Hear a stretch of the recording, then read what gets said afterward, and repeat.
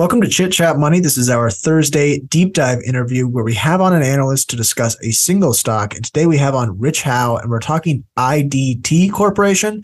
It's a bit of an amalgamation of businesses, really, but they have a history of spinoffs and creating value for shareholders by doing that. Rich goes through it really deeply, and he has a lot of history in spinoffs. He runs stockspinoffinvesting.com. Am I getting that right? I think so. And the link of that will be in the show notes if anyone wants to check it out. But we talk about it as well during the interview. Yeah, I mean, IDT is really, really interesting. You have just this combination of cash flowing companies that may be declining, and then these fast growing entities that you're kind of really surprised to see in this type of conglomerate. Look, it's not a recommendation on the stock or anything, but it's very interesting to look at a company when you have maybe the consolidated numbers don't look that exciting, but when you look at the separate parts of the company, and I know everyone rolls their eyes at some of the parts, but when you look at the separate parts, you have some stuff that's growing much, much quicker and could create a lot of value for shareholders over the long term. Rich gives a good pitch for that. Also, when you have a company that monetizes the parts, the sum of the parts can be a more useful way to value a business. And that is something that they've done historically. But before we get to the interview, we want to talk about our exclusive sponsor, Seven Investing. For anyone that doesn't know Seven Investing, it's probably important to lay out what exactly they do. You get 7 recommendations on the first of each month. It's 1 to 2,000 words per report. And it spans a whole lot of different industries. Also, now if you sign up using our code, which is money, MONEY, I think most people know how to spell money, you get the whole back catalog. So that's more than 200 different companies that you can get extensive research on. And a lot of them, they've changed their views on the company over time, and you can read up on all of that. It's really useful. We use it for our own idea generation. Am I missing anything? Yeah, so you said you can use code MONEY, but we should say what you get with code MONEY, and that is $100 off your annual subscription for life. That is a 25% discount on your subscription every year that you're a subscriber to the service. That is code MONEY. Link to that in the show notes if you want to check them out. And if you're interested in Seven Investing, at the end of this episode, after the music rolls, we are going to have a 3 to 5 minute discussion with Simon Erickson, the founder of Seven Investing, to go through in depth for anyone interested on what the service does. All right. Well, without further ado, here's our interview with Rich Howe. Welcome to Chit Chat Money. On this show, hosts Ryan Henderson and Brett Schaefer interview industry experts and riff on the world of investing. As a quick reminder, Chit Chat Money is a CCM Media Group podcast. Ryan and Brett are also general partners at Arch Capital, and Arch Capital may have positions in the securities discussed in this podcast. Anything discussed on Chit Chat Money by Ryan or Brett or any other podcast guests is not formal advice or recommendation. Now please enjoy this episode. All right, welcome in. Today we are joined by Rich Howe. He runs stockspinoffinvesting.com. And today we're talking about IDT. It's I guess, would you call this a microcap or a small cap? Like we were talking about earlier, it all depends on the definition, right? So I think its market cap's maybe like 600 million right now. So maybe it's just above the 500 million market cap threshold, but it's definitely a small cap, definitely sub $1 billion. Okay, let's before we get into IDT, I kind of want to talk about your service, Stock Spinoff Investing. How did you, well, maybe for anyone that's not familiar with these sort of transactions, could you explain what a stock spinoff is and then why you like them? Of course, yeah. So basically, a stock spinoff is when a public company breaks up into 2 or more public companies, put simply. And so why is that interesting, or why is that where I focus? There's been a number of studies over the years looking at different time periods and different geographies, and they all point to stock spinoffs doing well. So they generally outperform the market. Doesn't happen every year. Not all spinoffs outperform. Not all of them do well. Some go bankrupt. But in general, when you look at them in aggregate, they tend to do quite well. And so it's an area of the market that is interesting from that perspective. It's like, you want to fish where the fish are. So it's a pond that's attractive from that perspective. And then the other interesting aspect about spinoffs And I tend to focus on the smaller spinoffs because I think that's where there's more opportunity. But oftentimes, a parent company that's a large cap or a mid cap that portfolio managers own because they're large cap stocks will spin off a small cap or a micro cap subsidiary. And the shareholders that own the parent company will more often than not just sell the spinoff that they receive indiscriminately, like price independent, regardless of price, because it's such a small percentage of their investment in the parent company, and they never made an active decision to invest in that spinoff. And so my favorite situation is a setup. I'll give you a perfect example. Like there's a company called VF Corp. They're an apparel company, so they own the brands like North Face and Vans and some other high-profile good brands. They spun off two brands, primarily Wrangler and Lee, so jeans, denim brands, into a new company called Contour Brands. And at the time, VF Corp had like a $30 billion market cap. VF Corp had a $1 billion market cap. And so a lot of investors have a mandate to only invest in large cap stocks. Some portfolio managers or index funds, if you're tracking the S&P 500, you want to own VF Corp because it's in the S&P 500. Then you get this random little, $1 billion market cap company with Wrangler and Lee brand and not as good growth prospects. You're just going to sell that thing pretty much automatically. And so that's like the thing that I'm generally looking for. I'm looking for a situation where it's actually a pretty good business and you can pick it up from people who are just selling indiscriminately. But yeah, I guess to answer your question specifically, a spinoff is just when, a public company breaks up into two or more. Could be a single spinoff, or it could be a situation where the entire company breaks up into like three different individual publicly traded companies. All right. And yeah, we'll link in the show notes to anyone interested in stock, spinoffinvesting.com, just because, that's a lot to spell in audio format. We'll have the link in the show notes. But let's talk IDT. This is a company, I know people know conglomerates like, there's Berkshire. And then if you move down the ladder, there's another popular one like Markel, and even smaller ones, maybe like IAC. But IDT is really, really small and has a really good track record. How did you find them as a potential investment? Yeah, great question. So basically, obviously, as we just talked about, I track spinoffs, and IDT is a spinoff machine. So since 2009, they've spun off 5 different companies, and we'll get into a little bit more, but they're always spinning off microcap spinoffs, so it's kind of perfect. Usually IDT is a mid cap. Sometimes it's like a, $1 to $2 billion market cap company. Right now it's under $1 billion, but they're always spinning off these small little subsidiaries that they've incubated. And more often than not, they're pretty interesting little businesses. And so I always have kept an eye, for the past 10 years or so, I've known of IDT and kind of kept half an eye on it. The reason why I ended up, buying it, recommending it last year, was somebody actually just emailed me. Somebody from my list emailed me and said, hey, if you looked at IDT recently, it looked pretty interesting. And so I checked out the stock, and it looked extremely compelling. And it looked compelling for a lot of the same reasons that it still looks compelling. But essentially, IDT's business model, they have a more traditional communications business that's kind of in secular decline, but it generates a ton of free cash flow. And what IDT does is it uses that free cash flow to incubate and to start basically other little startups. And so right now, IDT has 3 basically little businesses that are growing incredibly quickly that ultimately will be spun off or will be monetized in some way. And so that's what really hooked me in. I kind of kept an eye on it peripherally, but I took an updated look at the beginning of last year and it looked incredibly compelling. And so that's why I, immediately kind of jumped in and ended up buying some shares. Is there, you kind of answered some of the history parts there. Is there anything else that's important about the company's history or maybe about the company's structure that investors should be aware of?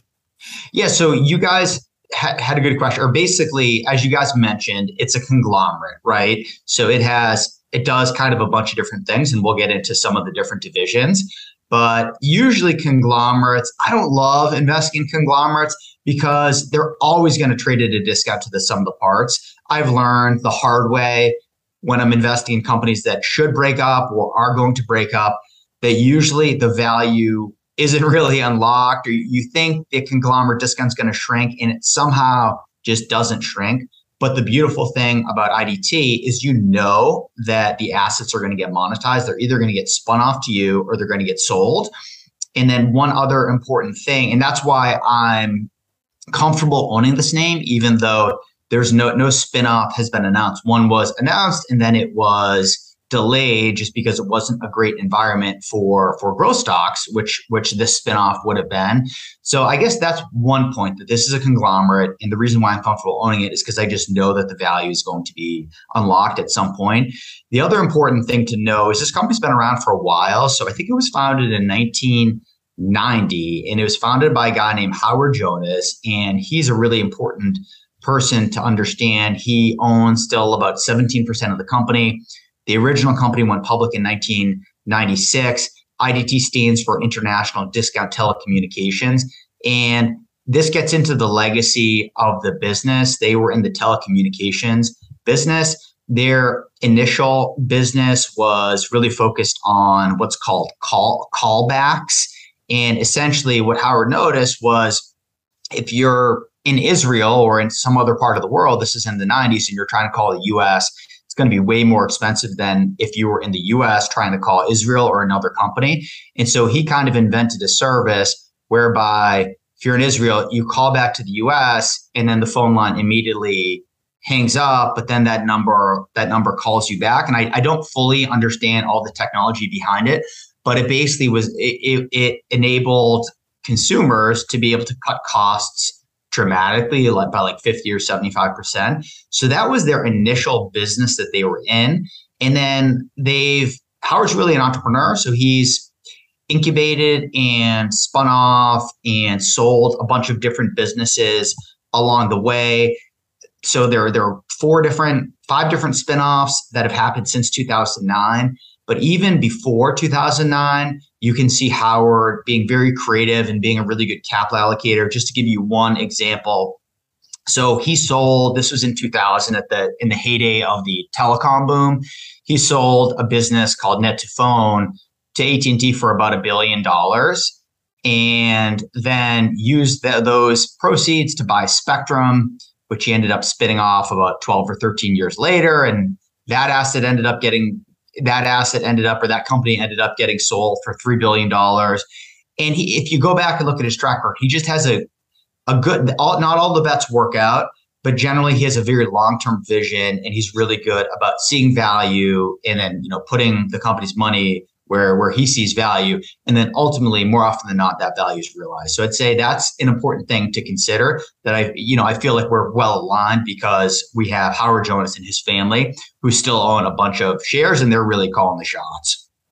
When you need mealtime inspiration, it's worth shopping Kroger, where you'll find over 30,000 mouth-watering choices that excite your inner foodie. And no matter what tasty choice you make, you'll enjoy our everyday low prices, plus extra ways to save, like digital coupons worth over $600 each week. You can also save up to $1 off per gallon at the pump with fuel points. More savings and more inspiring flavors make shopping Kroger worth it every time. Kroger, fresh for everyone. Fuel restrictions apply. Okay, and I guess I have one more question around kind of just spin-off structure. When IDT spins one of these businesses, it becomes its own publicly traded company. Does IDT just retain a percentage of that company while it's still public and then kind of sell it off periodically? Is that how it works? Yeah, so great question, and it's all going to be different. So I'm going to give you an example. So Brookfield Asset Management, which is a company that I know you guys have covered, and I actually like that episode a lot. And my conclusion is very similar to yours. It seems like a great company, but it's pretty complicated. It's hard to exactly get your hands around. But Brookfield Asset Management is going to be spinning off their investment management business. And the whole theory is this is going to unlock value, and I think it probably will. But they're not going to spin off 100% of their asset management business. They're only going to spin off 25%. And then the remaining 75%, they're going to hang on to. And so that's an example of a situation where I don't think that much value is going to be unlocked. The situations where value is unlocked is when it's like 100% spinoff, where if you own 100 shares of IDT on the day before the spinoff, you're going to own your pro rata portion of the spinoff from IDT, whether it's Raphael Pharma or Zedge or whatever it is. And to answer your question specifically, usually I think almost always IDT has done like an 100% spinoff. And so post spinoff, IDT owns none of the spinoff. I think that is most often what happens. But then, so Howard Jonas owns about 17% last time I checked of IDT. And so he's historically kept his pro rata share of the spinoffs. And so when Straight Path Communications, the Spectrum company, was sold to Verizon for $3 billion, that was a spinoff of IDT. He made a lot of money because he still retained his big stake in that company. Okay. Let's hit, that's a great overview of the history. Let's hit what they're doing today, though. There's three main business lines that they outline: fintech, cloud communications, and traditional communications. I think since it's a conglomerate, I'm just going to open the floor to you. Pick whatever order you want. Let's just go through those three segments. And I know there's some subdivisions in there as well. So what's important, for you when you're looking at it as an investment? Perfect. Yeah. So maybe I'll go through each one individually, then I'll pause to see if there are any questions and move on to the next one. So let's start with the fintech assets. So basically, there are two fintech assets. The first is called National Retail Solutions. It's known as NRS. And essentially, this is a point of sale terminal business. So if you go to a coffee shop, I don't know who provides the terminal, but usually they have a terminal which says, hey, here's your order. Does this look right? Tip me, 20% and sign and sign. I think Clover is a big player there. I think Square is also a big player there. Basically, what NRS, IDT subsidiary, does is they provide similar terminals to bodegas and convenience stores. So think of a bodega as a place where you could, in a city, pretty urban environment, you could go in, get a snack, get a soda, get cigarettes, get tobacco, whatever you need. And so this bodegas and convenience stores are typically pretty low tech, like they just have a basic cash register. But what NRS is providing them is basically a terminal that allows them to manage inventory, see what's selling, see what's not, see what isn't selling, process payments, run sales, share that data with the consumer package companies that want to know, what's selling and what inventory is turning, and what's the highest margin product that these bodegas are selling, and also advertise. These terminals face the consumer, so there's some advertising space that NRS can take advantage of too. So basically, IDT and NRS kind of owns this market. They currently have, I think, about 15,000 terminals that have been installed. How big is the market? IDT has shared that they think the bodega and convenience store market is about 110,000 stores. So, maybe 10 to 15% penetrated right now. A lot of room to grow. But then even after they're penetrated in this convenience store bodega market, they can probably move on to some other low-tech stores, for instance, like liquor stores. Liquor stores, I don't think, have any sort of payment terminals. And so I think there's a big opportunity here. This business is growing very rapidly. So the vast majority, I think like 98% of revenue is recurring. So very, very high quality, good business. In the last quarter, revenue grew 78% to $11 million. On a recurring basis, the recurring revenue grew over 100%. So this is, even in the kind of tougher macro environment, this is a business that's growing incredibly well and has a very good outlook going forward. So I'd say that's the first one. And maybe I'll pause to see if you guys have any questions before we move on to the next one. I do. So in terms of generating revenues, are they just taking a percentage of each sale, or do these convenience stores pay like a monthly price to have this software, I guess? Yeah, so good question. So the convenience stores, they're paying a software subscription. So they're paying like a subscription monthly, fee to get access to that terminal. But then also any revenue that the bodega store is generating, NRS is taking a cut of that as well. Okay.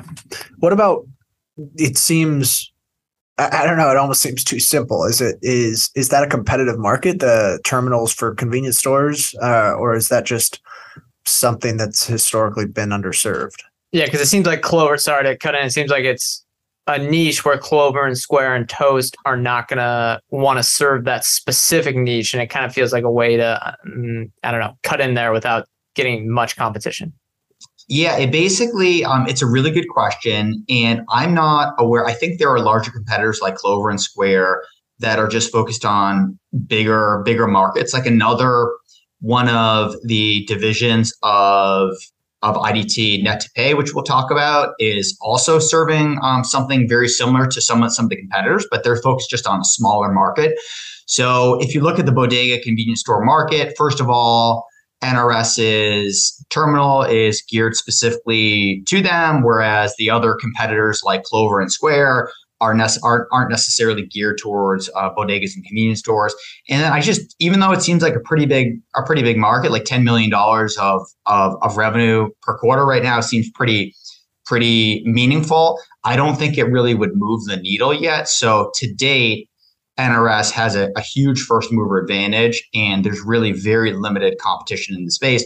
And then I'd say the other thing that is the common thread between a lot of the IDT spinoffs is you're like, how did you come up with this? How did you come up with this idea to come up with a payment terminal business? This seems like kind of a random idea for like an IDT conglomerate. Like, why would you just start this from scratch? Like, how would this even begin? And the answer is that the bodega stores sell like calling card plans and things into IDT's traditional communications business. So that's why IDT had line of sight into this market. And they realized that it's kind of an interesting opportunity that nobody's quite serving. So that's the reason that they saw the opportunity and they decided to really go after it. Gotcha. Okay. And then other fintech stuff. I know they have Boss Money. Is that the other big one? Yes, exactly. Yeah. So the other fintech asset is Boss Revolution money transfer app. So this is pretty much very as simple as it sounds. The primary focus of this is immigrants. So that's a lot of IDT's customer base, especially on the traditional communications business. These are immigrants that have come to the United States and want to communicate with their families back home. They also want to transfer money back home. And so basically IDT has leveraged their relationships and really grown this business from scratch as well. This is a very nice growing business. The last quarter did about 15 million of revenue. And again, it's growing at about, it was growing about 100%. It's growing at about 50% as of the last quarter. So a very nice business as well. All right. And do you think that is an acquisition candidate? Because I know there's kind of the big, well, there's other ones as well, but there's, Wise, there's Remitly that are the new ones. There's Western Union, there's MoneyGram. Do you think Boss Money as a smaller player could be a potential acquisition candidate that could get taken out at a pretty sizable multiple? Yeah, I think definitely. I feel like there probably should be consolidation in the space. Like I personally use Wise. I've had good success with Wise. I don't know if Venmo is necessarily in that market. I know I use Venmo. But yeah, I think it would make sense for somebody to come in and buy that asset, consolidate that market. I don't have any specific insight on timing for that. But the one thing that I will say is that Howard and the IDT board, they're kind of agnostic. Like they've spun off 5 companies since 2009. But if they get a crazy price, they're very willing to sell. And so that is definitely a possibility that could happen. In terms of the most recent or the most likely spinoff, or I think something that's going to get monetized sooner rather than later, is probably Net to Phone, which is their cloud communications business. But yeah, it wouldn't shock me at all to come in and hear that, IDT has sold that business for like a pretty healthy multiple. This episode is brought to you by ourselves. If you're hearing this now, we know you're a Chit Chat Money listener, but if you want to get more than just our free episodes, you can become a Chit Chat Money Plus subscriber. Within the subscription, members get access to our weekly Not So Deep Dive episodes, our monthly episodes detailing one of the holdings in our investment fund, Arch Capital, and then they also get written work, so newsletters and research files to go along with each Not So Deep Dive episode. Am I missing anything? We should talk about the themes that we do each month. So each month we choose a theme based on whatever we want. So last month we did video games. This month we're doing housing. Next month, we're doing engineering software, I believe. And then the following month, we're doing website and e-commerce software. We choose those because it's, a great way to investigate a different industry. And if you want to subscribe to CCM Plus, go directly through Apple Podcasts or Spotify or through the link that will be in each one of our show notes. It is only $5 a month. You heard that right. $5 a month. Perfect to try out. If you like what we have to offer, we hope you'll subscribe. Okay, let's talk about then Net2 Phone, I guess, if that's the second one you want to touch on. Of course, yeah. So this one basically is in the UCaaS space. So they're kind of taking the communications and serving businesses and moving it from kind of like an on-premise phone system with big servers and lots of wires, tucked away that an engineer has to manage, to more of a cloud-based solution. So basically, their software as a service solution.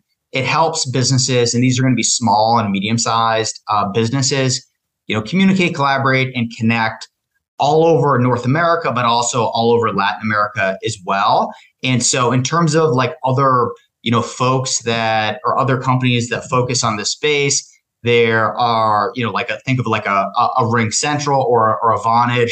The only difference here is that Net2 Phone is focused on small and medium-sized enterprises, and they're also more focused on Latin America, whereas some of their competitors are not. In terms of what this business actually does, so there's some videos online that kind of show you a tutorial of what it does, but it basically like integrates everything, all your communication needs. So whether it's text, whether it's Slack, whether it is your phone sitting at your desk or your cell phone, it gives you an interface to basically manage and keep track of all your communication needs for your company. So that's essentially in a nutshell, what they do. Again, this business is growing, very well. It's mainly, recurring revenue. The last quarter, they did about 14 million of revenue, which was about 42% growth. And then the vast majority of that is recurring. This was the business that was most likely to be spun off. And they actually announced at the beginning of last year that they were going to be spinning off this business by the middle of 2022. Obviously, that didn't happen. The reason why they stepped back is just because this is a company that is in growth mode. So it would have been capitalized probably with some cash from IDT, but it wouldn't necessarily be generating free cash flow from day one. And they just saw the multiples of all the high growth stocks that are growing really well, but not necessarily generating any free cash flow, just plummet. The valuations just get cut in half or worse. And so they just figured, hey, this isn't the right time to spin off this business, which I agree with. I mean, it probably just wouldn't have been a great time to let this company out and into the wild and be its own publicly traded company. Do they have like a new time frame on the spin, or are they just kind of saying like we're waiting for the market conditions to get better? So no new time frame has been announced, and they're basically saying exactly like you said, that they're waiting for the market conditions to be better. And again, usually with the sum of the parts story, which this definitely is, I'm like, oh man, there's no reason to own this. You don't have to own this today. Wait till the spinoff is actually announced, till you actually need to buy the stock. And that actually might be the case. I mean, if you look at IDT right now, it is, I'm not a huge chart guy or a huge momentum guy, but the chart, as most stocks do, doesn't look particularly pretty, below the 50-day and 200-day moving average. So maybe if you don't own IDT and you want to get into this stock, maybe like kind of dollar cost average into it. But the thing that gives me confidence is using really conservative valuation estimates or multiples. I have a lot of conviction that IDT is worth a lot more, probably double what it's trading at today. And then the beautiful thing too is that these businesses are just continuing to grow. So I'm using, for my high growth asset valuations, I'm using like a 3x revenue multiple, which is in line with where the comps trade. But as recently as last year in 2020, things were trading at like 5 or 10, or in some crazy cases, 20 times revenue. And so we're not using those crazy multiples, but at the same time, these are businesses that are growing at 50, 100%. And so the value can grow over time. And we know that ultimately we're going to see that value, whether the business is just sold or spun out. So even though no time frame has been articulated in terms of when this transaction is going to take place, I still have conviction in the idea because I have a lot of confidence that it ultimately will happen, whether it's 2 or 3 years down the road. So, a question I guess I forgot to ask on the fintech side is, are those businesses profitable? I know you mentioned the cloud communications kind of high growth mode. It sounds like fintech is as well. Are they generating any sort of EBITDA for the company? Yeah, so they don't disclose EBITDA by like a division level, but the NRS business, I think my understanding is that they're basically investing all of the revenue and basically the EBITDA that would be coming out. They're reinvesting in marketing spend and getting on new clients and trying to open up new bodegas. The money transfer business, I don't know. I don't know if they've broken it out, but my guess is it's very profitable just because it's a pretty scalable business. They can probably utilize some of the technology that they're using in their communications business. And I know there's another company called Airtel Africa. It's focused on Africa, but they have a money transfer subsidiary that's has 40 or 50% EBITDA margins. And so I think my best guess is that this would be that money transfer business would be very profitable. Yeah, it's hard. The margins of the money transfer business internationally, it's hard not to be profitable sometimes. But let's hit traditional communications. What should investors know about this segment? Oh, yeah. Great. So, yeah, traditional communications. So as we talked about earlier, so they basically came to be in the 1990s. And even at that time, even by the late 1990s, traditional communications, the advent of the internet, it didn't look like the outlook for this business was very good. And so it's a business that has always been perceived and is in secular decline. But essentially, this is a business, again, their primary focus is on serving immigrants that have come to the country that want to call back the countries that their families and friends live in. And so the biggest, primarily IDT used to sell like calling cards. Now they sell more like, calling plans. But it's essentially enables a big driver of the revenue. I think over 30% is from basically Boss Revolution Calling, which is just simply put long distance calling plans, primarily marketed to immigrants. The big question here, the obvious question here is there's a ton of competition in the space. Why would you pay for a calling plan when you can just get on, WhatsApp and talk to people for free? And it's a point that IDT completely will accept and say that, that's definitely a valid point. The one area of pushback is there still isn't great internet connectivity in a lot of parts of the country where IDT's customers are trying to call. But eventually, internet's going to go everywhere, and so that's going to definitely be a little bit of a headwind. Another big driver of revenue, especially during the pandemic, was what's called mobile top-up revenue. And it basically allowed people, say you have a calling plan and you're somewhere in Africa and you want to transition or transfer your minutes or your data to somebody in another country, IDT will basically facilitate that. And then they'll just basically take a cut of that revenue that they generate. And so that represents, 30 to 40% of revenue as well. And then the other business is carrier service revenue, which is IDT is a traffic manager for text invoice messaging for telecoms on a global basis. And that's a little bit of a smaller chunk of revenue, but that makes up the balance. I think more like 20 to 30%. What sort of revenue or earnings declines are you modeling out if you're kind of, I don't know what precision you're using for there, but if so, can you share?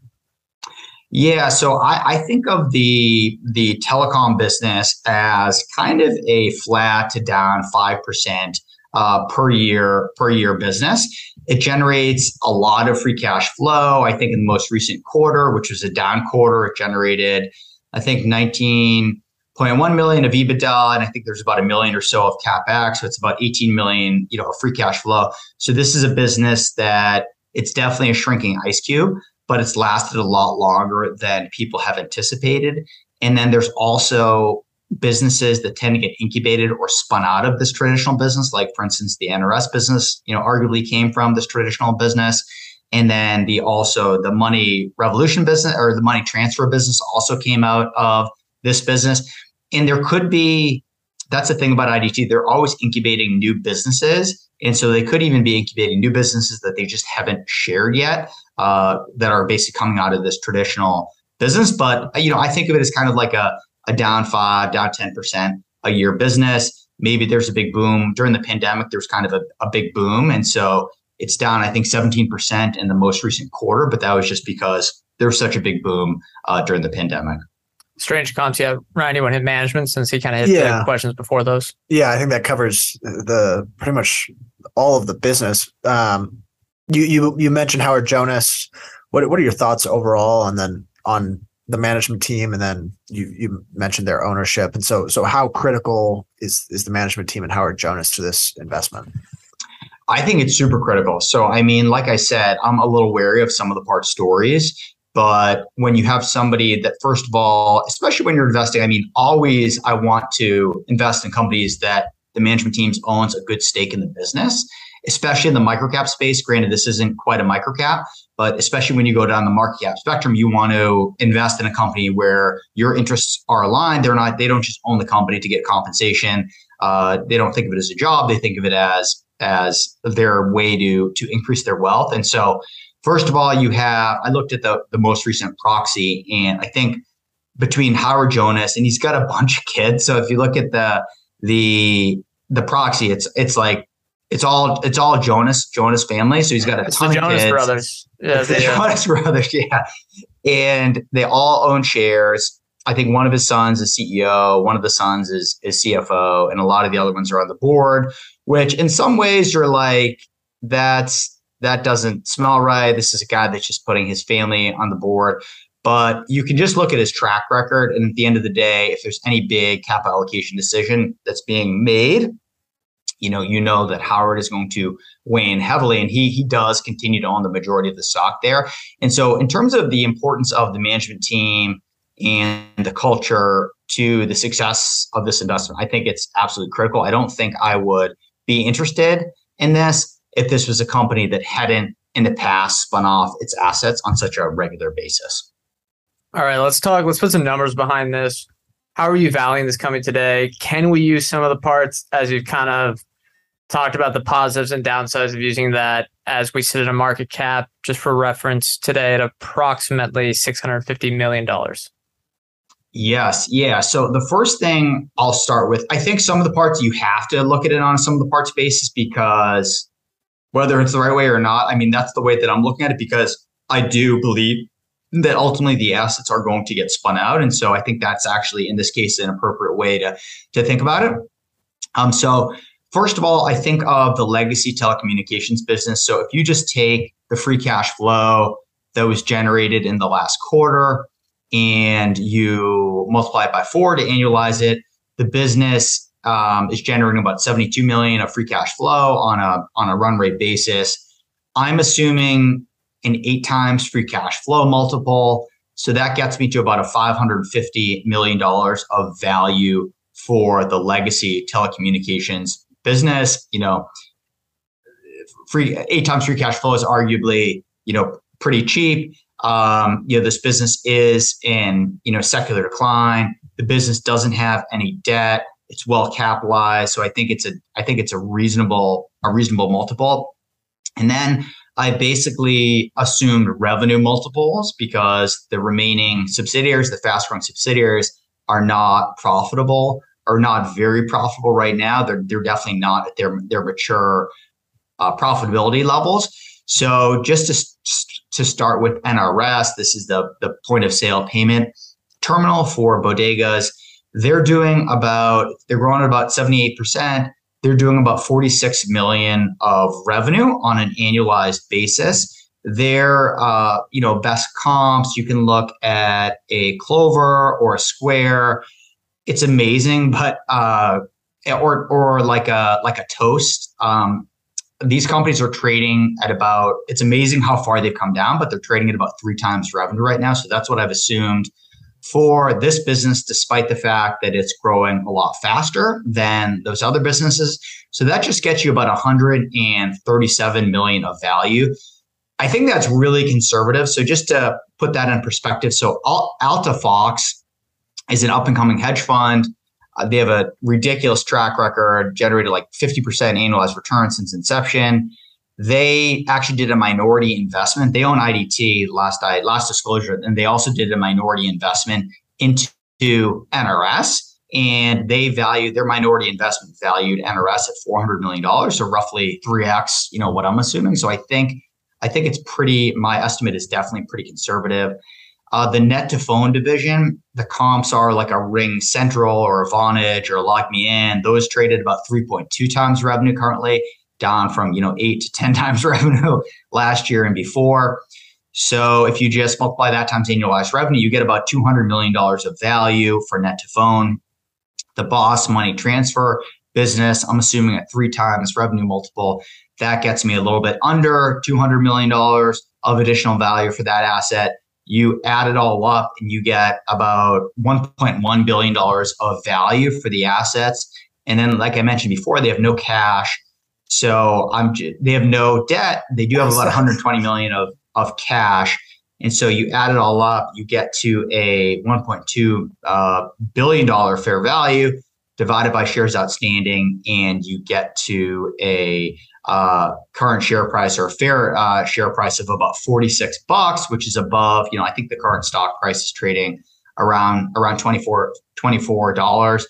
And then the thing that I feel comfortable about is I think the revenue multiples that I'm using are arguably, pretty conservative. I think they're fair given where growth assets are trading. But I think eventually, people are going to realize that growth companies are, usually trade at high valuations for a reason. And I think there's a good probability that eventually the valuations will reflate. And then the other great thing is that the revenue growth, even if you assume the same multiples going forward, all these businesses, these subsidiaries that are ultimately going to get monetized are growing between 50% and 100%. And so that's going to help value continue to accrete over time. All right. Yeah. And just a note for the listeners, according to Whale Wisdom, which is an aggregator site, Altifox is the largest outside shareholder right now of IDT. So they still hold that stake. I know people would be interested in reading their presentation as well. But yeah, Ryan, you have the last question here, the pre-mortem. Yeah, I think we've covered, I guess, the upside fairly well. What could go wrong investing in IDT today? Yeah, so great question, and we also got this question on Twitter. So I think it's one that's definitely important, and I think is on investors' minds. And before I dive into it, I don't know that I necessarily have any great insight here into how this is going to play out. But essentially, there's a lawsuit against IDT. So Straight Path, which was the Spectrum assets that IDT spun off, those Spectrum assets, it got spun off as a microcap, and then ultimately it got sold to Verizon for $3.1 billion. So Spectrum's scarce. There's a finite supply of spectrum, and for telecom companies and wireless companies want to roll out 4G and then 5G, you need spectrum to do that. So there was a bidding war for this asset. It ended up being sold for about $3.1 billion, I think, to Verizon. But prior to the sale, IDT was sued by the FCC for basically squatting on the spectrum. So if you own spectrum, you have to use it for some reason. And as part of the settlement with the FCC, the IDT agreed. Their penalty was, first, we're going to sell it. And second of all, 20% of the proceeds from the sales of Straight Path are going to go to FCC, the federal, I think, or maybe the FTC, Federal Trade Commission. And so that was the backdrop to the sales process. Now, what happened was, I think IDT realized that $3 billion is a lot of money. IDT had previously said, hey, we'll cover the fine to the FCC. But once the bidding war really got going, 20% of $3 billion is like $600 million. That's a lot of money for a microcap at the time, IDT to come up with. And so IDT basically negotiated an agreement, an indemnity agreement with Straight Path, such that the proceeds or the fine to the FCC would be paid by the proceeds from the sales process. So instead of the Straight Path communication shareholders getting the full $3 billion. They would only get $2.4 billion, and the remaining proceeds would go to settle the lawsuit or the fine. So some Straight Path Communications shareholders said, hey, the indemnity agreement that was negotiated between IDT and Straight Path wasn't an arm's length negotiation. Howard Hughes or Howard Jones has a controlling stake basically in both companies. This is the argument. He strong-armed the directors from Straight Path Communications to accept this indemnity agreement. It actually wasn't That shouldn't be. That shouldn't have come to be, and IDT should have been responsible for paying all of that. And so that's a little bit of the backdrop. There's been an ongoing lawsuit for a very long time, and it's actually still ongoing, whereby the defendant, IDT, is arguing, hey, no, it wasn't arm's length negotiation. We paid them for the indemnity agreement. And then the shareholders are saying, oh, no, we're owed more money. And so that is kind of the elephant in the room, I guess, in terms of, what I think could potentially go wrong. I mean, the way that I think about it, this lawsuit has been going on for a very long time. I think usually most lawsuits are settled. The suing shareholders probably want $600 million. I don't think that is so that's kind of how I think about it from like a worst case perspective. So I value the company right now, I call it $1.2 billion.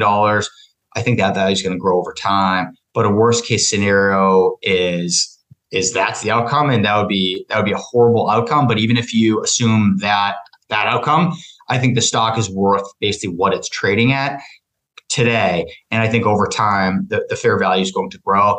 I think what ultimately happens is that they come to some sort of settlement where I don't know what the number is. Maybe it's $10 million. Maybe it's $25 million. Maybe it's $100 million. Maybe it's $200 million. But I think ultimately there is probably a middle ground which can be viewed as a win for both the suing shareholders as well as for IDT to just kind of put this lawsuit behind them. But I would say that's the one thing that I would say, if there was a really bad outcome for that case, I think that would be a reasonable pre-mortem. I have no great insight. I've tried to read some of the documents in terms of the lawsuit and try to put my legal hat on. But to be honest, I just don't have any great insight there. And so that's a risk that I'm aware of that I think could be potentially meaningful. I'm comfortable with investing despite this risk, just because I think the fair value is so much higher, even factoring in that kind of worst case scenario. All right, makes sense. I think that's all the questions we have. Brett, do you have any more? All right, well, that is going to do it for listeners that want to keep up with you. Obviously, stockspinoffinvesting.com is one place. Are there any other ways? I'm on Twitter too at Stock Spinoffs with 2 S's. If you search Rich Howe Twitter, I think I should pop up. But no, that's all. I really appreciate you guys having me on. I'm a big fan of your show, and so really appreciate what you guys are doing. Awesome. All right, we'll have to have you back on in the future, for another potential spinoff that you're willing to share publicly. Yeah, keep me in mind if there's any that you guys are interested in. I'd love to. I follow them all, so let me know. All right, will do. I should probably sign off here. Brett and I are not financial advisors. Anything we say or discuss here on Chit Chat Money is not formal advice or recommendation. We are, however, general partners at Arch Capital, so clients may have positions in the securities discussed in this podcast. Thank you guys all for listening. Thank you, Rich, for coming on the show again, and we will see you guys next time.